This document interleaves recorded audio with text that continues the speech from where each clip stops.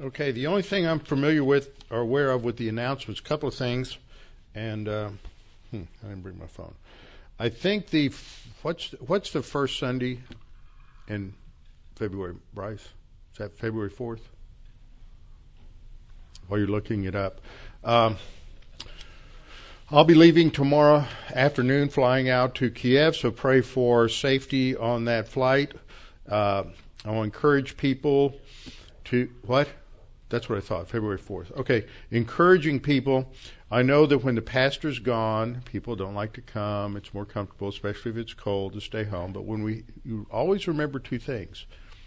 Number one is that it's encouraging, important when we have a guest speaker to have a good audience. So that's part of our graciousness and kindness to a speaker. Second thing is that if guests show up, and they do occasionally, in the middle of a week, it doesn't look good if some guest comes in out of the blue and there's 3 people sitting here because the pastor's not here. So that is not good. That is a poor testimony. So it's important for us to be here. John, and also part of our job as a congregation is to train new pastors and teachers. John Williamson will be covering the next 2 Tuesday nights. We'll have a couple of different speakers on Thursday night. You will enjoy very, very much. Encourage you to be here. Also, Sunday morning, I didn't announce that Sunday when I was going through this. Albert will be teaching. Albert White will be teaching on the next 2 Sunday mornings. So God has graciously provided a nice number of backup speakers to help us when I'm gone for various reasons. Pray for me. I'll be in Kiev. I'll be teaching a topic that's very, very, very unfamiliar to me. I'll be teaching dispensationalism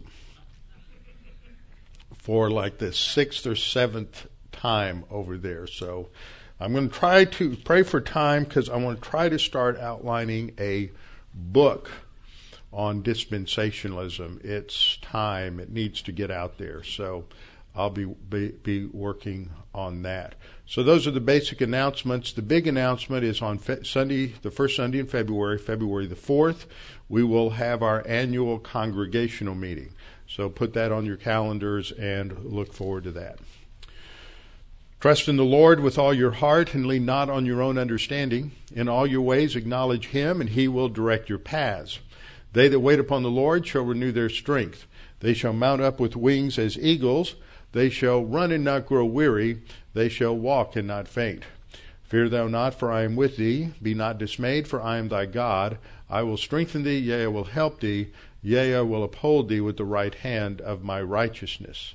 Be anxious for nothing, but in everything by prayer and supplication with thanksgiving, let your requests be made known unto God, and the peace of God, which surpasses all comprehension, shall defend your hearts and minds in Christ Jesus.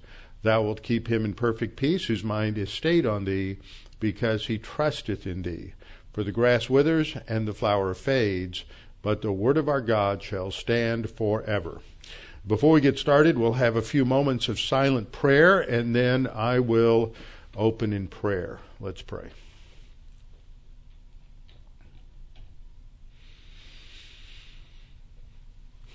Our Father, we're just so grateful for your magnificent grace to us. You sustain us, you provide for us, you strengthen us. And Father, even though we go through various ups and downs in life, we know that you have a plan. All things work together for good, and you are our strength, and you are always faithful to us.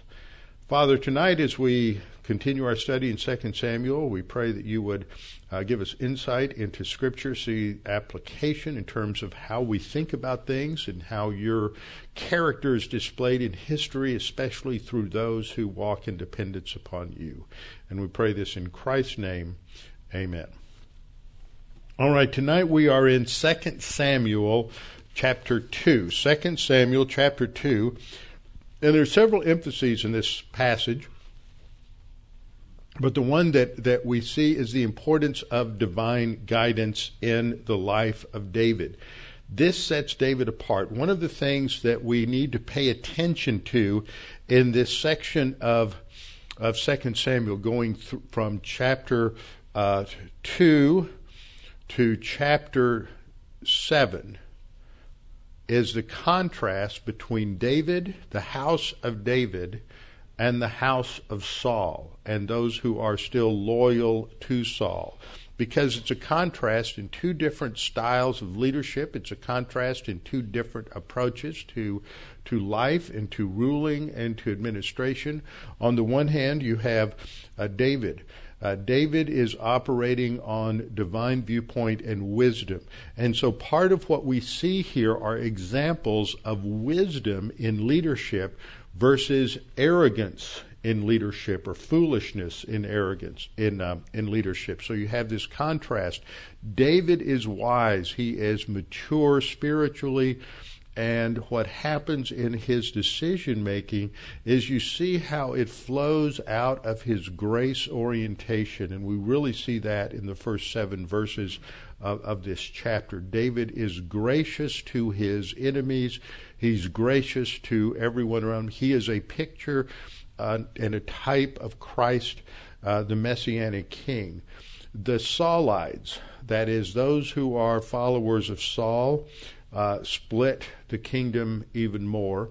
They operate on human viewpoint, which means they're operating on foolishness and arrogance, and it is destructive. It will split the kingdom. There's basically 7.5 years of civil war, this horrible warfare that splits the kingdom.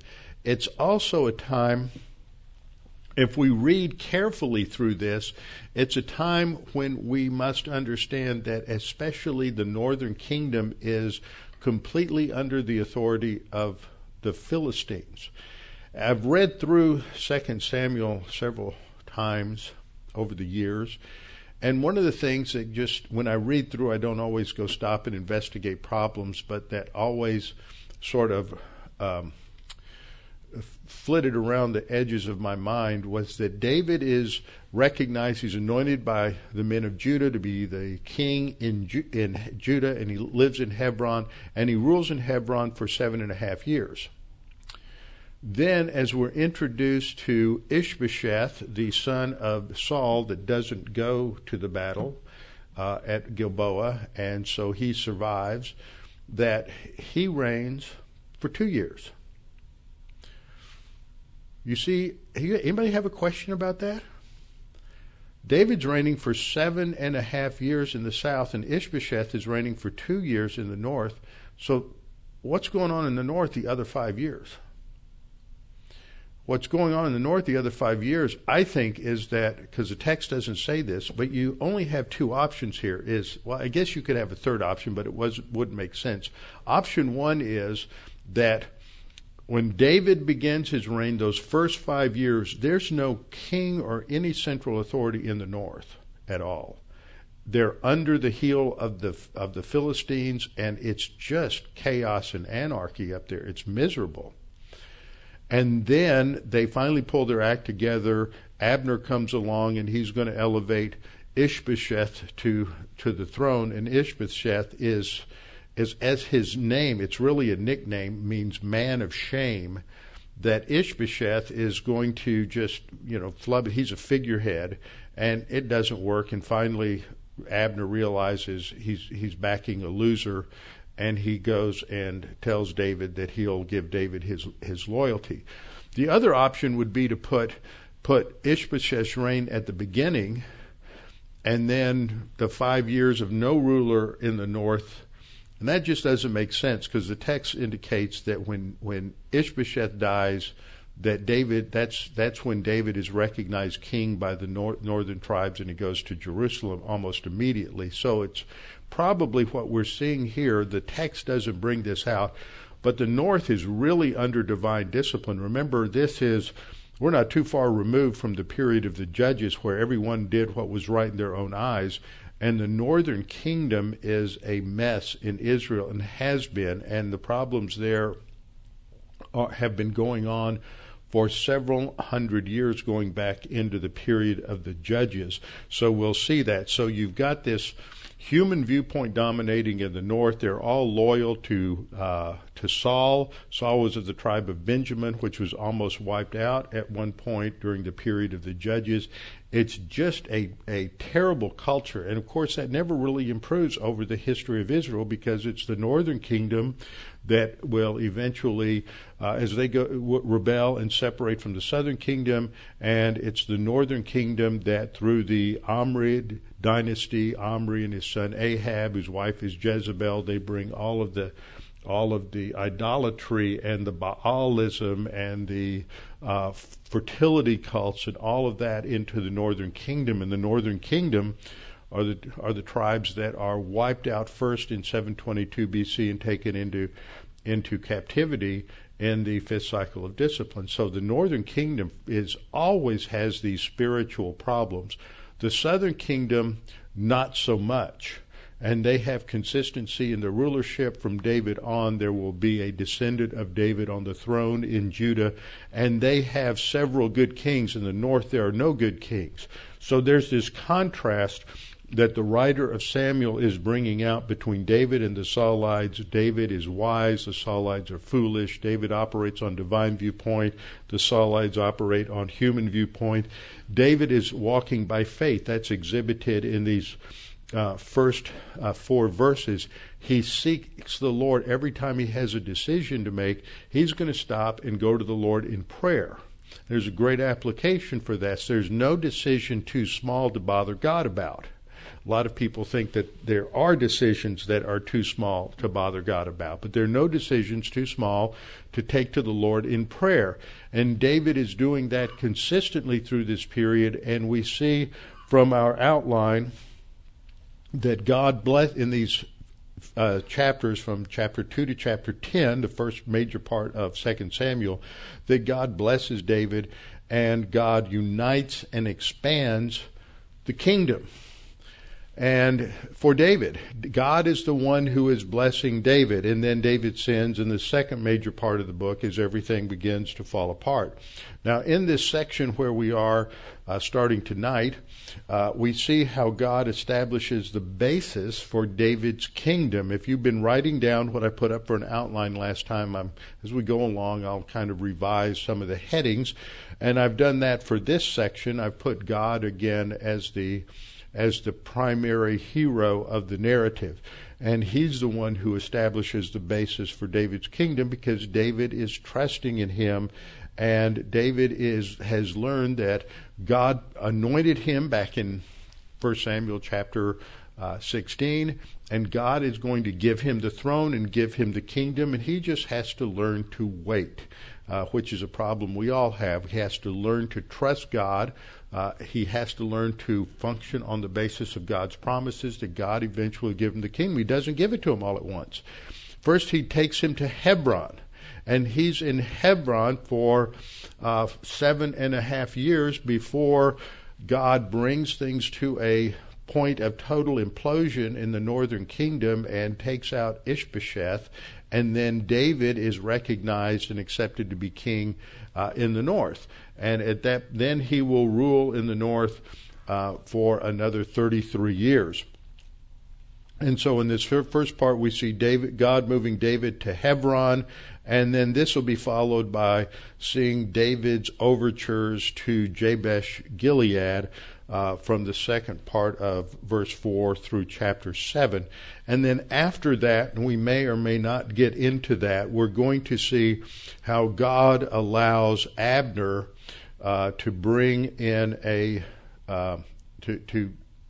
bring in another king, and this starts in verse 8 and actually extends down through about 6 before all of that pulls together. So we'll break that down as we go along.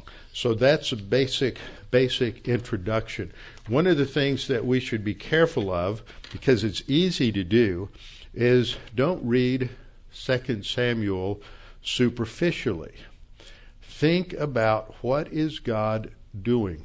What is God teaching. That's a great way to read through this, is why is this being said the way it's being said? I want you to just look briefly at the overview of chapter 2.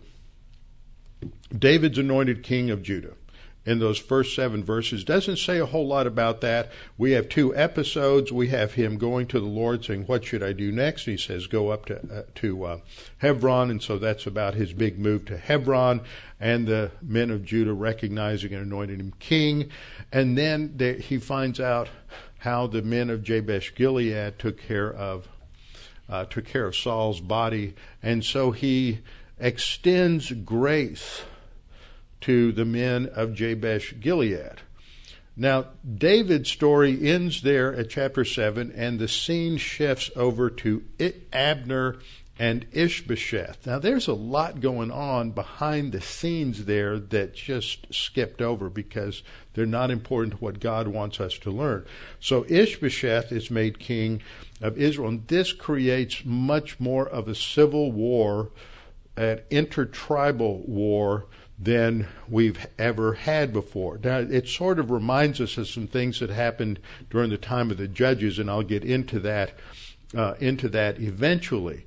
But this is what happens. David's king in Hebron. They want to make Ishbosheth king, and he's in Mahanaim actually it's in the Transjordan area on the east side of the Jordan, and it develops into this war. Now, we've got 11 verses, 4 verses that talk about the move to Hebron. Then we have 3 verses that talk about David's grace to the men of Jabesh Gilead.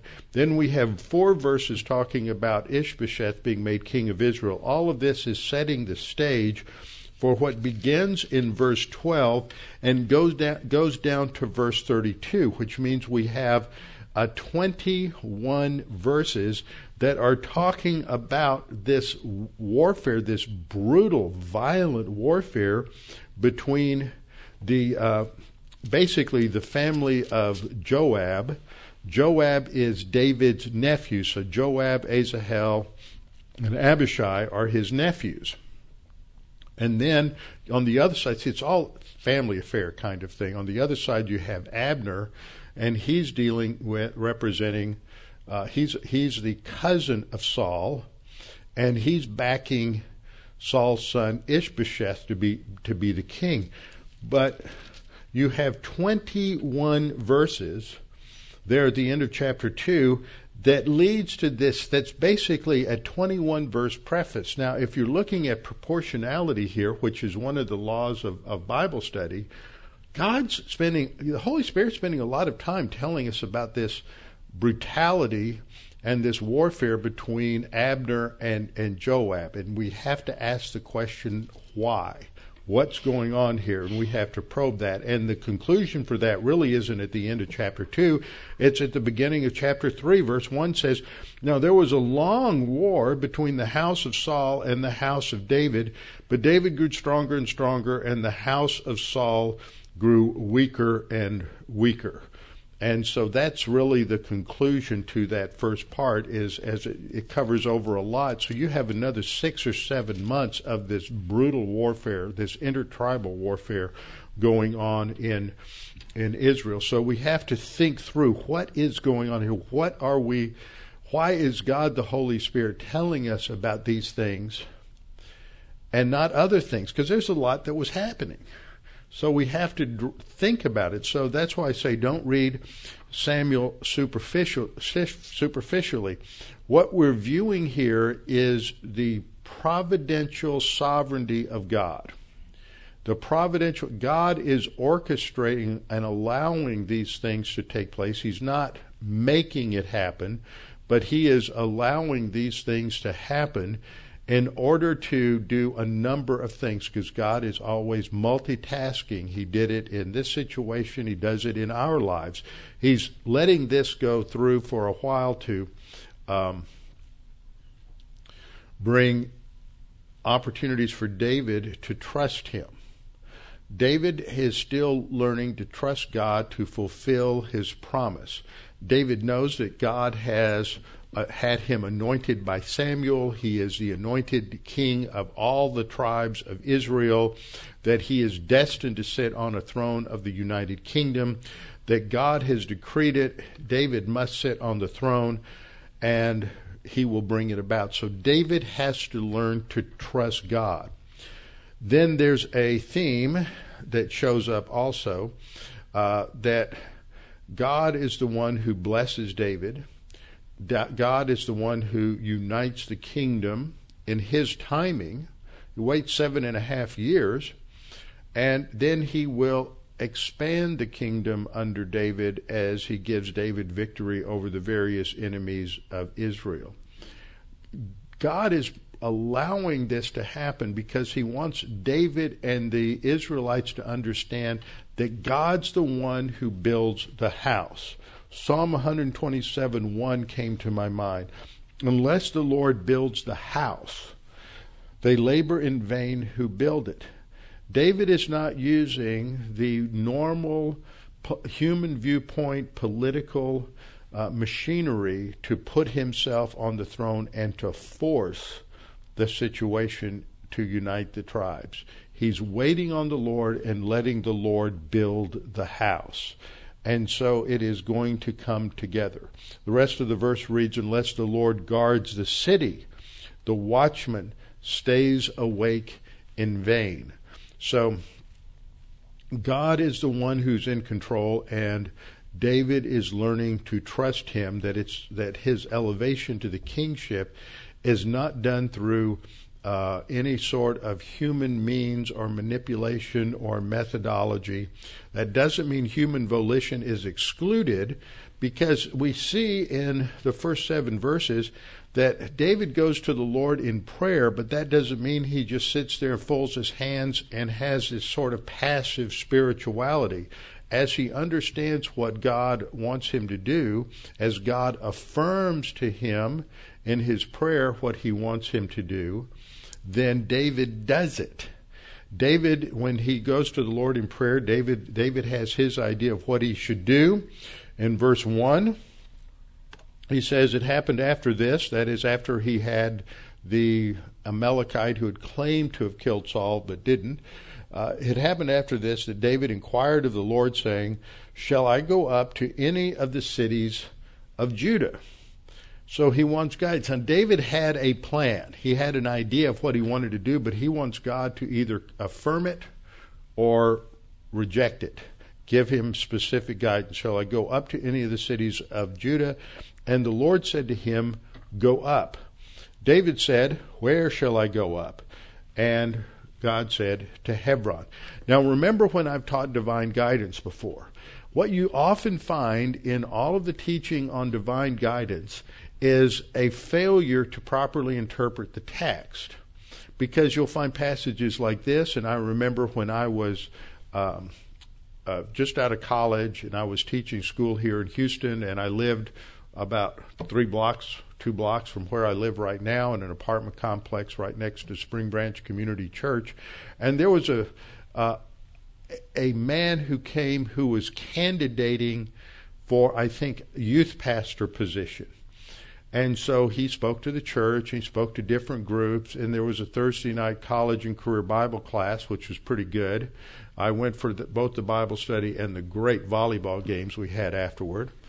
But this guy came, and he taught a one-shot lesson on Jonah and knowing the will of God. Now, I didn't know what I knew much later, but I found out later that is so typical of people who teach divine guidance. They go to some Old Testament passage and they use the special divine revelation that is emphasized in that passage, whether it's Jonah, whether it's David, whether it's Samuel or somebody else, in an era when it's an incomplete canon and an era when God is giving special revelation.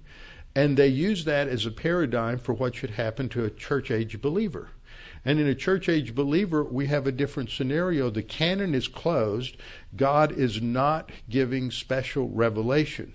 Not only that, the special revelation examples that we have in the Old Testament are specifically related to the leadership of Israel, the leadership of the theocracy. You have prophets who receive divine revelation. You have kings that receive divine revelation.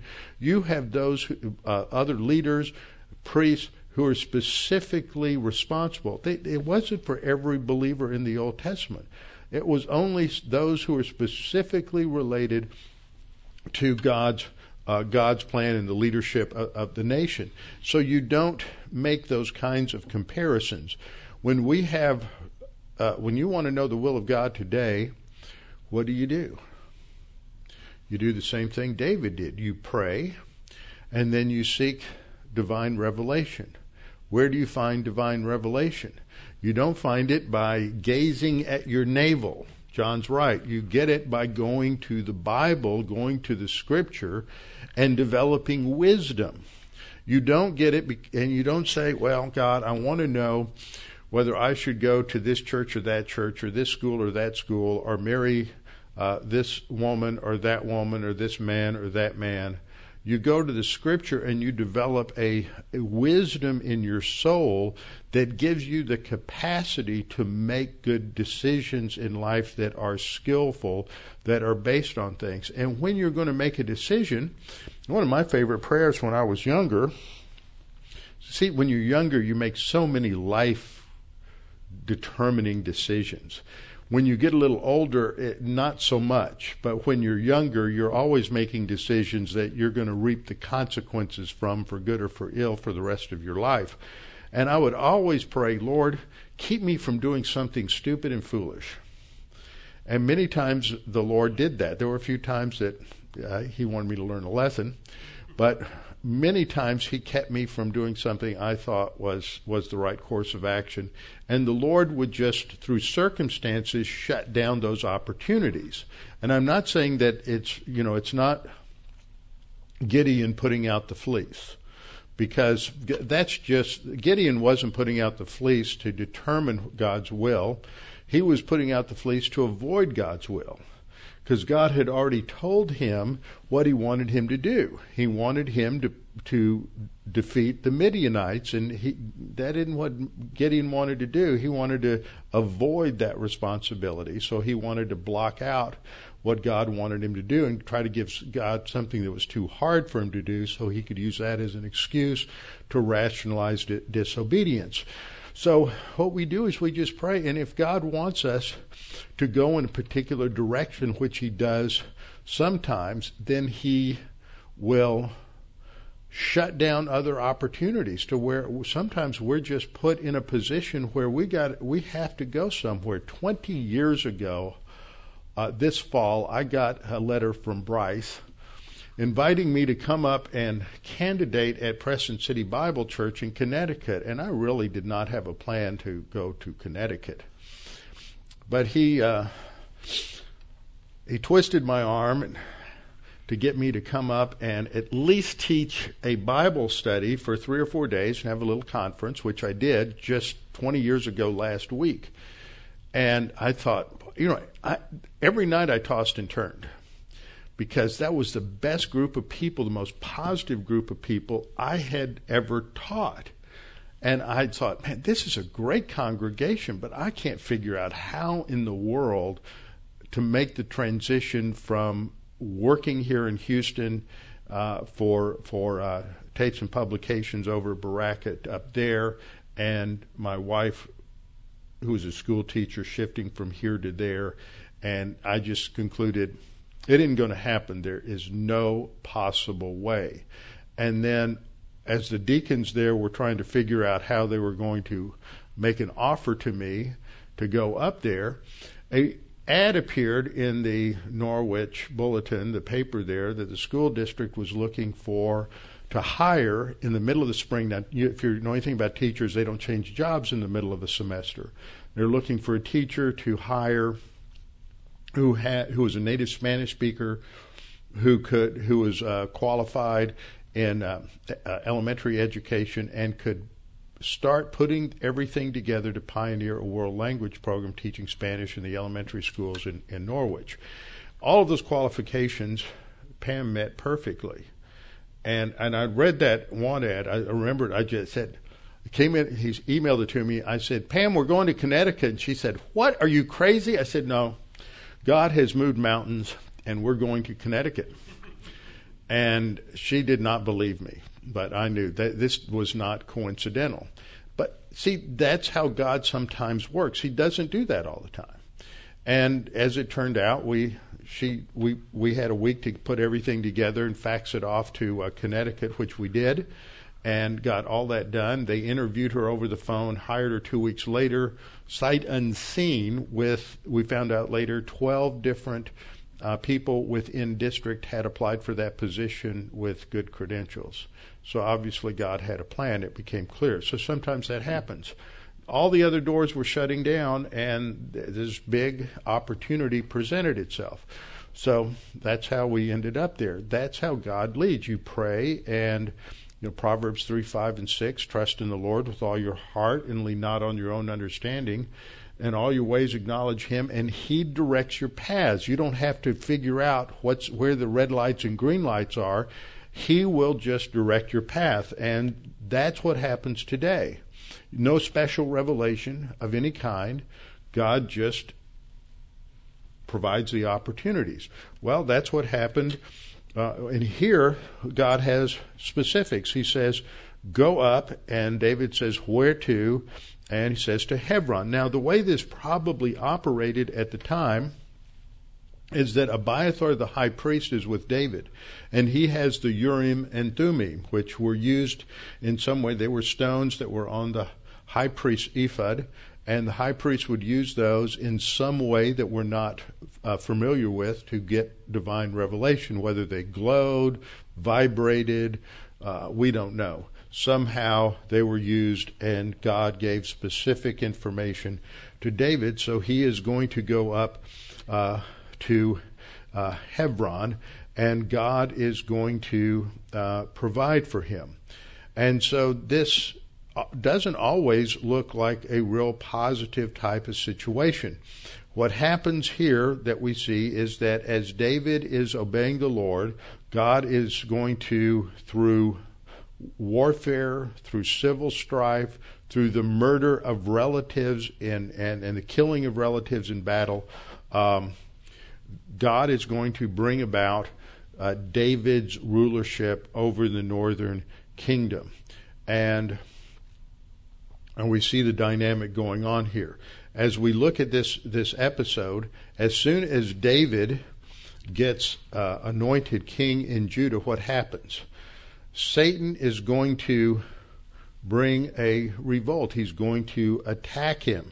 As soon as David gets the crown on his head, then Satan attempts to destroy evil, and there's this horrible civil war that goes on and a rebellion. And in fact, there were probably many believers who united against David. But David is demonstrating grace orientation. He demonstrates the faith rest. He is relaxed.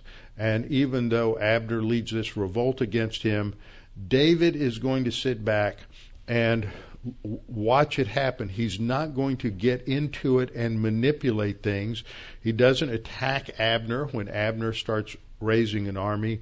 He sits and waits and lets God handle the situation. And so it appears that as we look at this situation, that it just happens by an accident, but we see God is in control. The way this whole thing started, we can think of many different situations in history where one incident just creates a conflagration. For example, at the beginning of World War I, you had the assassination of Archduke Franz Ferdinand.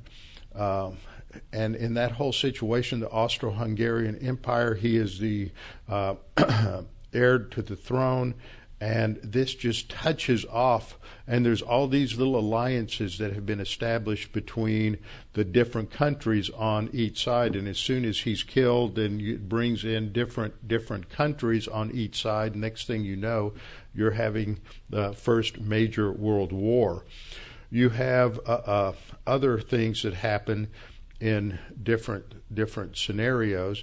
Battles turn on what seem to be just minor incidents, like the Battle of Antietam was lost by the South because as the battle plans were being sent from Lee to one of his commanders, they were rolled up and hidden inside of a cigar, and the messenger was captured, and the Yankee soldiers found the cigar and opened it up, found the battle plans.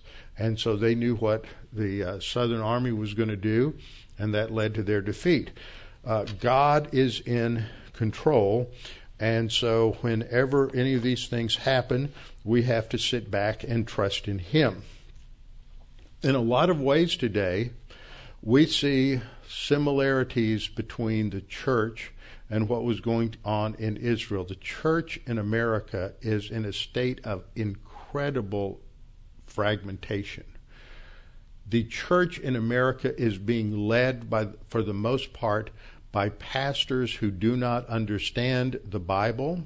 On occasion, they do get the gospel right, but they don't understand much about the spiritual life. You have a large number of pastors. You have men and women pastors who teach a heresy known as the prosperity gospel.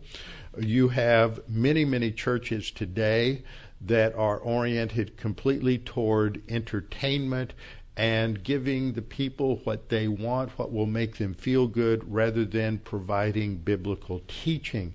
We're basically letting, I shouldn't use this example because I'll get in trouble for it. Politicians have recently gotten in trouble for this. We're letting the inmates run the asylum. And you're letting the kindergartners develop the curriculum for high school. And you're letting people who don't really know what church is about or what spiritual growth is about, telling the leadership what they want, and then the leadership basically gives it to them. And the result is that nobody's growing, nobody is maturing, and you get a group of people who are as far divorced from the biblical model for the church and spiritual growth as they possibly can be. And because of this, what you see is people coming together in these churches, and they have so many different hidden agendas. Nobody knows anything about spirituality or carnality. They put an emphasis on many of the wrong things. Many of the people that come into churches, and this has been true for centuries, it's nothing new now, it just seems like it's blown out of proportion, where their various lust patterns of the sin nature are allowed to function freely and openly. For example, you have people whose lust pattern trends towards power lust. And so they get into churches and they wield enormous power over people. This happens in a lot of independent churches. It happens in a lot of churches in the black community. And what goes on among pastors in a certain segment of the black community is just will amaze you at the power that is wielded there. It happens in these health and wealth ministries. And what goes along with this is materialism lust. As they get power, they get money. And I was awake about 3 o'clock in the morning yesterday, and I went in to watch a little television and turned the television on, and there was a woman on there who has had a ministry. I remember seeing her on probably 30 years ago, and I was amazed. She makes so much money. She has the best plastic surgeon in the country. She's 74 and looks like she's about mid-40s. Just amazing what goes on. And the health and wealth prosperity gospel that she promotes is alive and well. She's worth tens of millions of dollars and has 8 or 9 homes, and she has cars that are worth $150,000, and all of these different things that are going on, and she's just one of a huge number like that. So the power lust blends over into materialism lust. And also you have so many in different churches who feed off of their approbation lust. They get recognition. And in fact, it was funny, my wife had the TV on this morning. Neither one of us were watching it. It had just gone from the news to whatever local talk show went on. And one of the local talk show people was interviewing a lot of different ministry leaders and pastors on the show. And I didn't even pay attention to part of this, but they had 2 or 3 people there, and they were talking about this spoof comedy routine that this guy had on YouTube. And so he had a character that he called Bishop Secular. You can look it up and look at some of these things. And he was a black guy. And as I said, oh, well, play that. Let's hear what that comedy routine is. And I listened for a little while, and I thought, that really wouldn't apply. A lot of white people would not, if they don't know the culture in the black church, they can't understand it. And he's talking about how, and he, of course, this wasn't literal, but he's spoofing this, he said, we remember back in the days when you had a choir. And here you have the choir, and everybody's got a title on the back of their choir robe. Now, nobody ever did that, but what he's pointing out is that in a lot of churches, there's all these ways you recognize what people are doing. So he was making this up, and he said on the back of one you have choir leader, then on the back of another guitarist, and back of another drummer, and then back of another soloist, and the back of another soprano and alto, and all of this, because that's what happens in a lot of churches. It's just all this recognition that the reason they go to church is to get all these positive strokes. And so the church today, it gets fragmented because you get all these people wanting power, and then they're competing with each other. And that's not the point of the church, the body of Christ at all, is to have that kind of power. And then on the really dark side of all of this, you have the problem with sex lust. And you have in some denominations, you have problems with sexual abuse. You have problems that have developed with all kinds of different issues involving pedophilia and other things like that. And so when you get away from the Lord and you're not walking and trusting Him to build a church and do it His way, then all of these things enter in, and it just destroys the culture. And that's the same thing that was happening in Israel. The northern kingdom is just totally fragmented because they've gotten away from the Lord and they're not trusting in the Lord. And so you've got all these believers in the northern kingdom who think they're following God's will by giving their loyalty to Saul.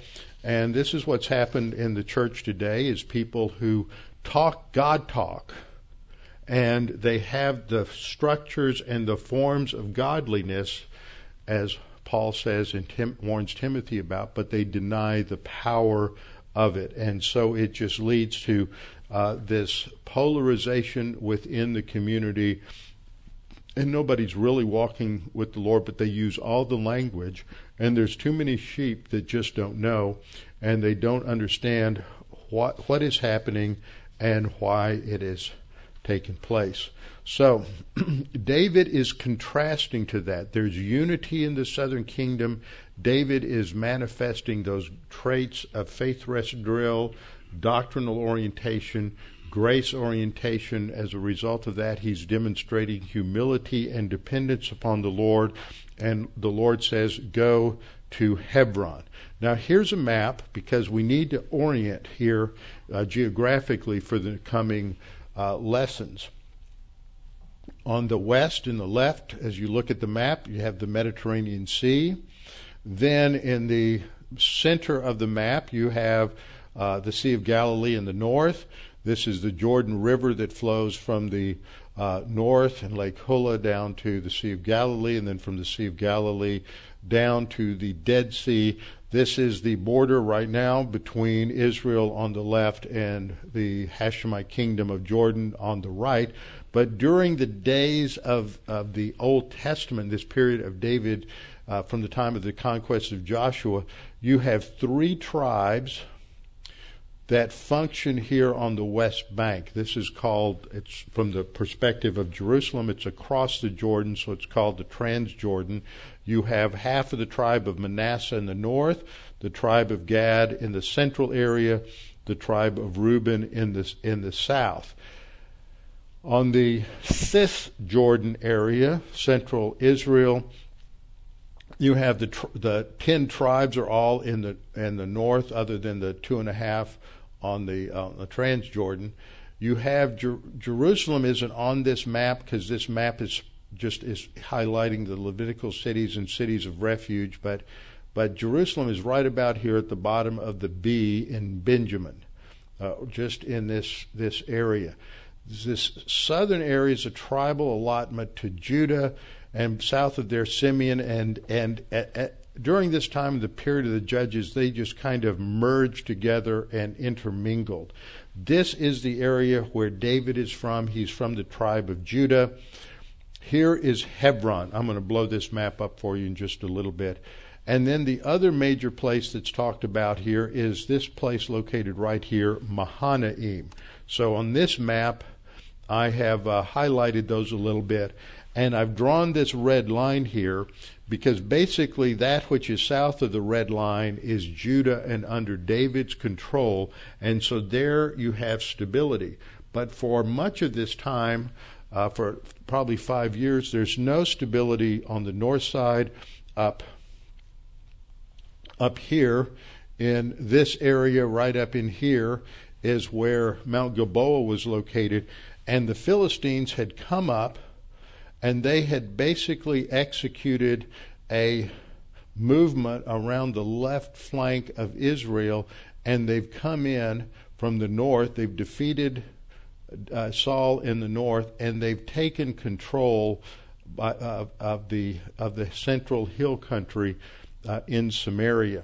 So when Ishbosheth comes to the throne, Ishbosheth is going to be over across the Jordan in Mahanaim because there's basically no place where he would be safe over across the Jordan. This is why you have this distinction going on.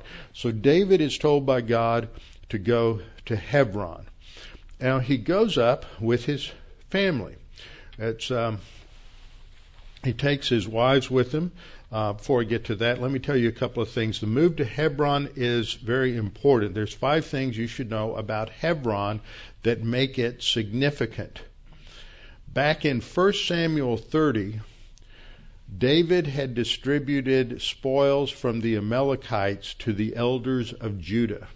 This is going to gain favor with him because when the Amalekites came up from the south down here and they attacked and ravaged the cities and villages in Judah all the way across where David was. When David defeated them, they took all this spoil back and they distributed it to the elders of Judah, and this gained favor with him. What this shows is part of David's humility and wisdom. He didn't keep it for himself or keep it for his men, but he is concerned about the people who were the original property owners, and so he's trying to restore as much property to them as possible. So we see that David is wise. He's wise in battle, and this is what we should look for in a godly leader, someone who is wise in battle, he's wise in diplomacy, and he is able to bring people together. And so this is what is taking place. So that's the first thing we should note about Hebron, is it's in an area where the people are sympathetic to David because of the way he has treated them. Second thing we should note about Hebron, it's the largest city in Judah, and it was a city of refuge for the region. So this map shows various cities of refuge. Mahanaim is going to be a city of refuge as well. That's where Ishbosheth will be.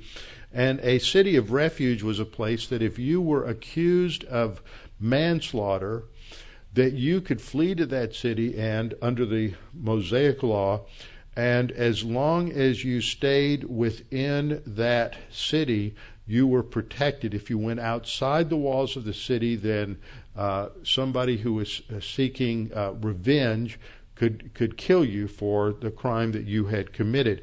Now, this is important because many people in Israel, after the death of Saul, thought that David had killed Saul. David was responsible. He had fought for the Philistines. This was the rumor that would have gone around. And so David is now going to be able to stay in a city of refuge where he would be somewhat protected if that were going to be a case. He's in a place where there was a haven. It's a Calebite city. That's the third thing you should know. According to Joshua 14:14, Joshua 15:13, this was given to Caleb, and so there would be a spiritual heritage there in that city. Also, we learn from Joshua 21:13 that Hebron was a city set aside for the Aaronic priesthood. So there's a priestly center here. So David has always protected the priests. So this is a good headquarters for him. He's got people there who he has provided for and protected. It's a large city. It's a city of refuge. It's a city with a spiritual heritage. What other thing can you think of is in Hebron? The Tomb of the Patriarchs, that's right. This is where Abraham, Isaac, and Jacob are buried. And so this is a city that is significant for the history of Israel and the Jewish people. And strategically, it's on the high ground. And this would be the fifth point. It's in the high ground, and it's elevated so it has military strategic value. So the five things are: David had provided for the people there and returned their possessions. Secondly, it's the largest city of refuge in the area. Third, it was a Calebite city and has a spiritual heritage. Fourth, it was a center for the Aaronic priesthood. And fifth, it has a tactical or strategic value because it's the high ground. So David is put in a position by God that will strengthen his kingdom over the next 7.5 years. He's operating from a position of strength. And he takes care of people. He's not only been wise in battle and wise in diplomacy. What we learned from David throughout, and what we've learned from David already, and what we'll learn more about, he's wise in music. He's wise in aesthetics and art forms. He's wise in politics. All of this wisdom comes from his knowledge of the Word. And so we see the elevation of his leadership there. Brings his wives with him, 2 wives, Ahinoam the Jezreelitess, and that she's from up in the north in Jezreel, and Abigail the widow of Nabal, that play on words there, the fool, the Carmelite. And he brought up the men who were with him, every man with his household, so they dwelt in the cities. Notice the plural there, the cities of Hebron, not the city of Hebron. But because Hebron wouldn't have been large enough, how many people were with David? Well, we know he had around 600 to 700 fighting men, and they had their wives and their children. So he basically has a traveling city of about 1,000 people. There are a lot of towns in Texas who aren't that big, which aren't that big.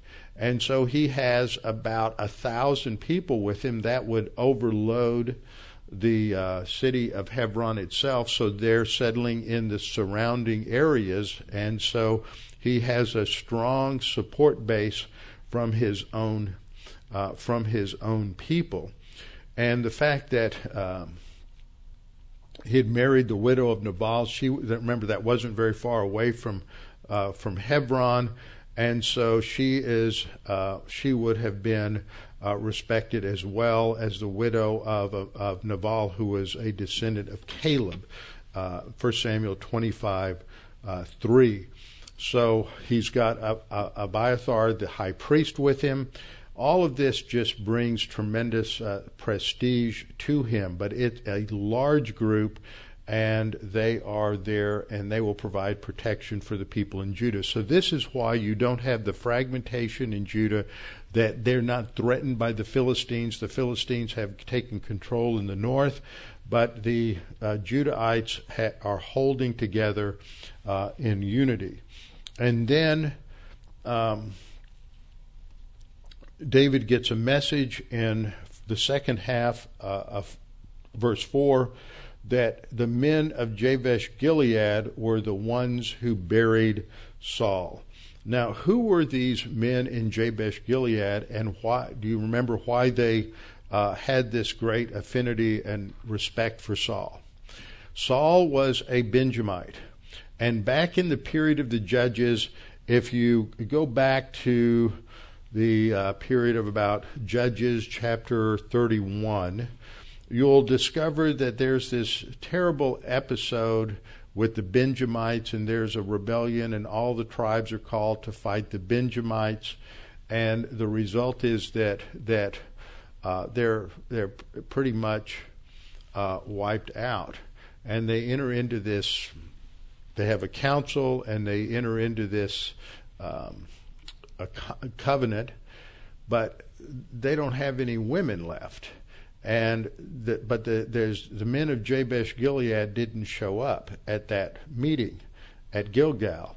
And so part of what happened in that covenant was that anybody who didn't show up, they were going to have to kill them. So they go back to Jabesh Gilead and kill a bunch of their men, but they allowed 400 virgins, their daughters, to survive. They married those daughters to the Benjamites. This allows the tribe of Benjamin to survive and to begin to grow again.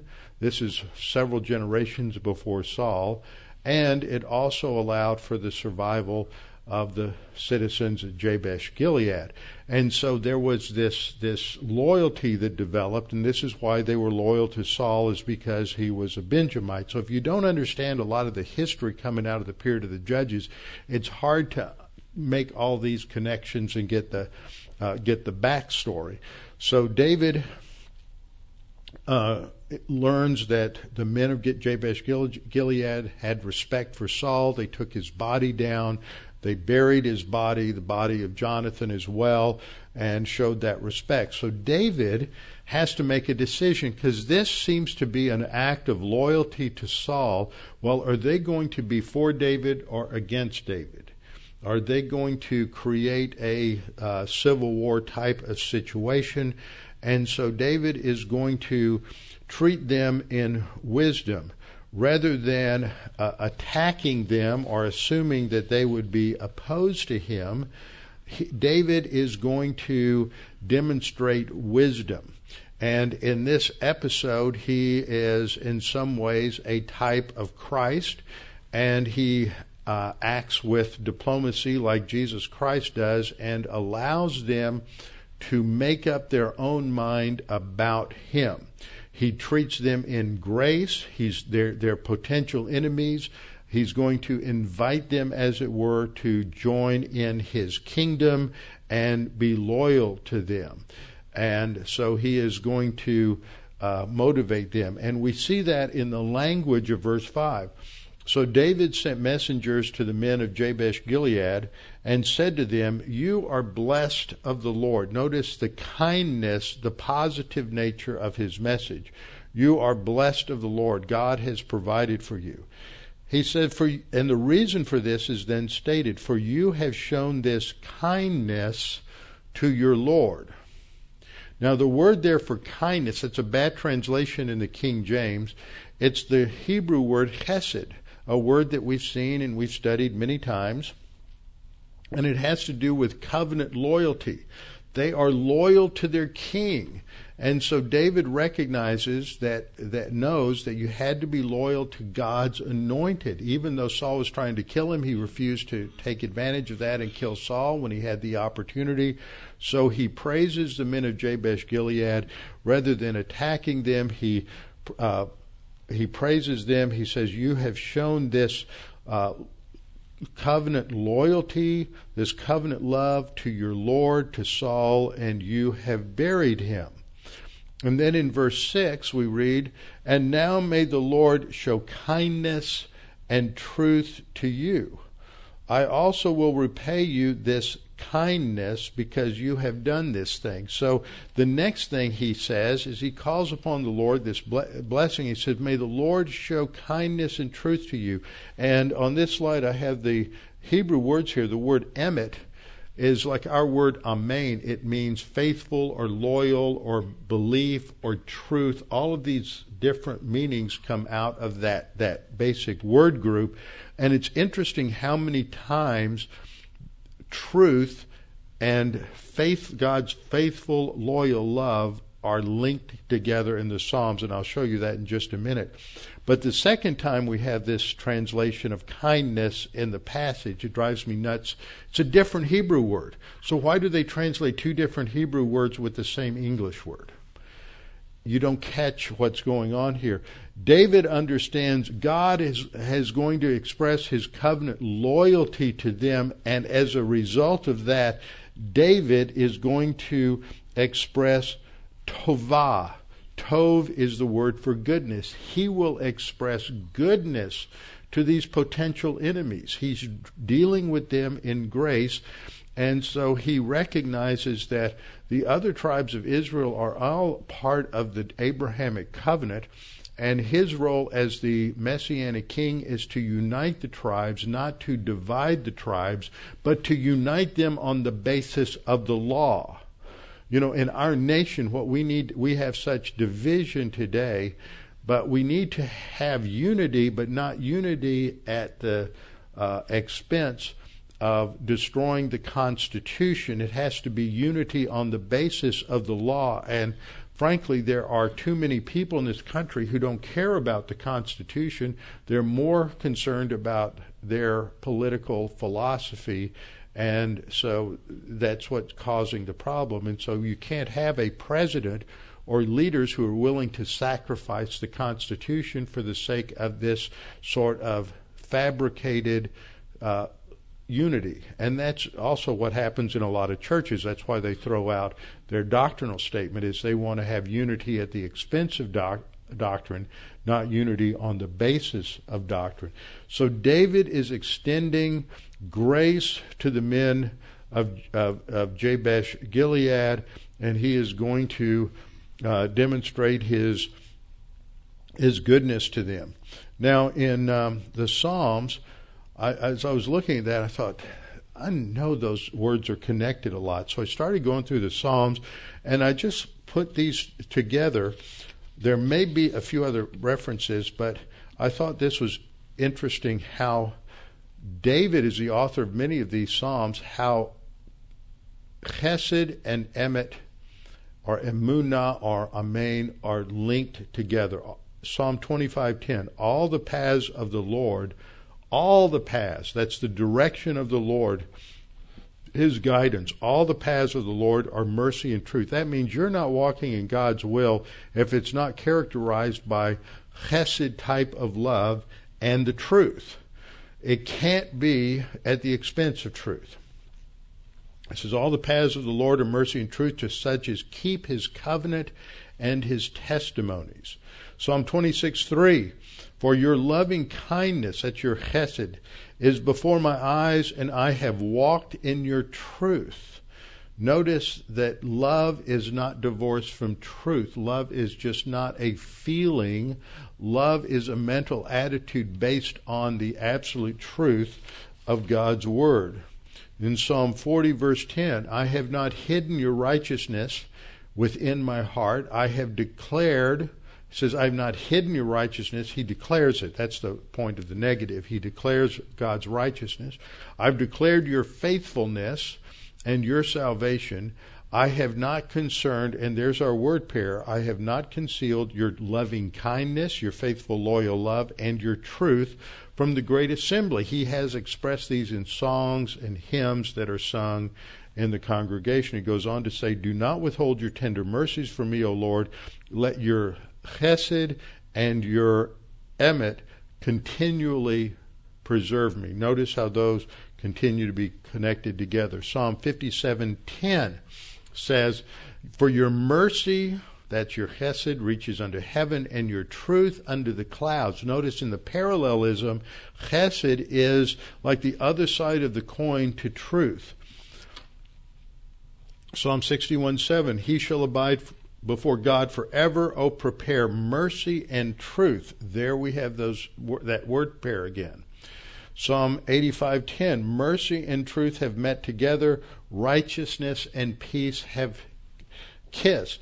In this passage, and as well as in Psalm 86, Psalm 89:14, we see this connection with the integrity of God. Love and truth are not sacrificed. Psalm 86:15, but you, O Lord, are a God full of compassion and gracious, long-suffering, and abundant in mercy and truth.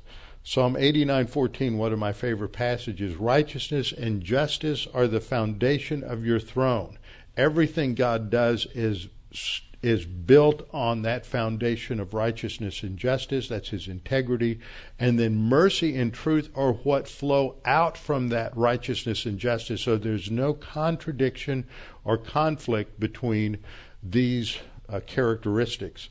And then Psalm 100 verse 5, for the Lord is good, his mercy is everlasting, and his truth endures to all generations. So again, the parallelism of chesed and emet is seen in that verse. Other verses are Psalm 115:1, not unto us, O Lord, not unto us, but to your name give glory because of your mercy, because of your truth.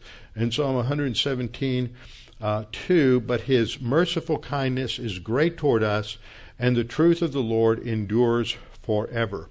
So if you look at this, and before I wrap up, I want to make this one connection. What's the history of this word? The first time chesed is mentioned, I don't think anybody here would guess who mentions it first. Lot. The lips of Lot, when he is delivered from Sodom. And he says in Genesis 19:19, indeed, now your servant has found favor in your sight, and you have increased your mercy, which you have shown me by saving my life. But I cannot escape to the mountains, lest some evil overtake me and die. So he recognizes that God saves him on the basis of what? The Abrahamic covenant. And then the next time we really see significant use of this is in Exodus. And I want to run through these very rapidly and make a point. Exodus 15:13, you in your chesed have led forth the people whom you have redeemed. You've guided them in your strength to be your holy habitation. And then in 26, but showing mercy to thousands, to those who love me and keep my commandments. God is speaking there. He shows mercy, loving kindness to those who love me and keep my commandments. The context there is forgiveness. We see this again in Exodus 34:6. The Lord passed before Moses and said, Yahweh, Yahweh God, Elohim, merciful and gracious, long-suffering, abounding in goodness and truth. There we have this word pair again, keeping mercy for thousands, forgiving iniquity and transgression. So again, the emphasis is that his covenant love is forgiving. Numbers 14:18. The Lord is long-suffering, abundant in chesed, loving kindness, forgiving iniquity and translation. Numbers 14:19, pardon the iniquity of this people. Deuteronomy 5:10, he shows chesed to thousands, to those who love me and keep my commandments. And the context is forgiveness. Deuteronomy 7:9, the context is forgiveness. God is a faithful God who keeps covenant and mercy for 1,000 generations.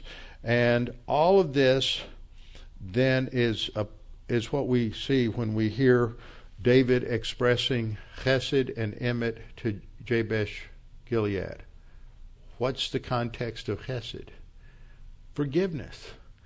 It's all about grace.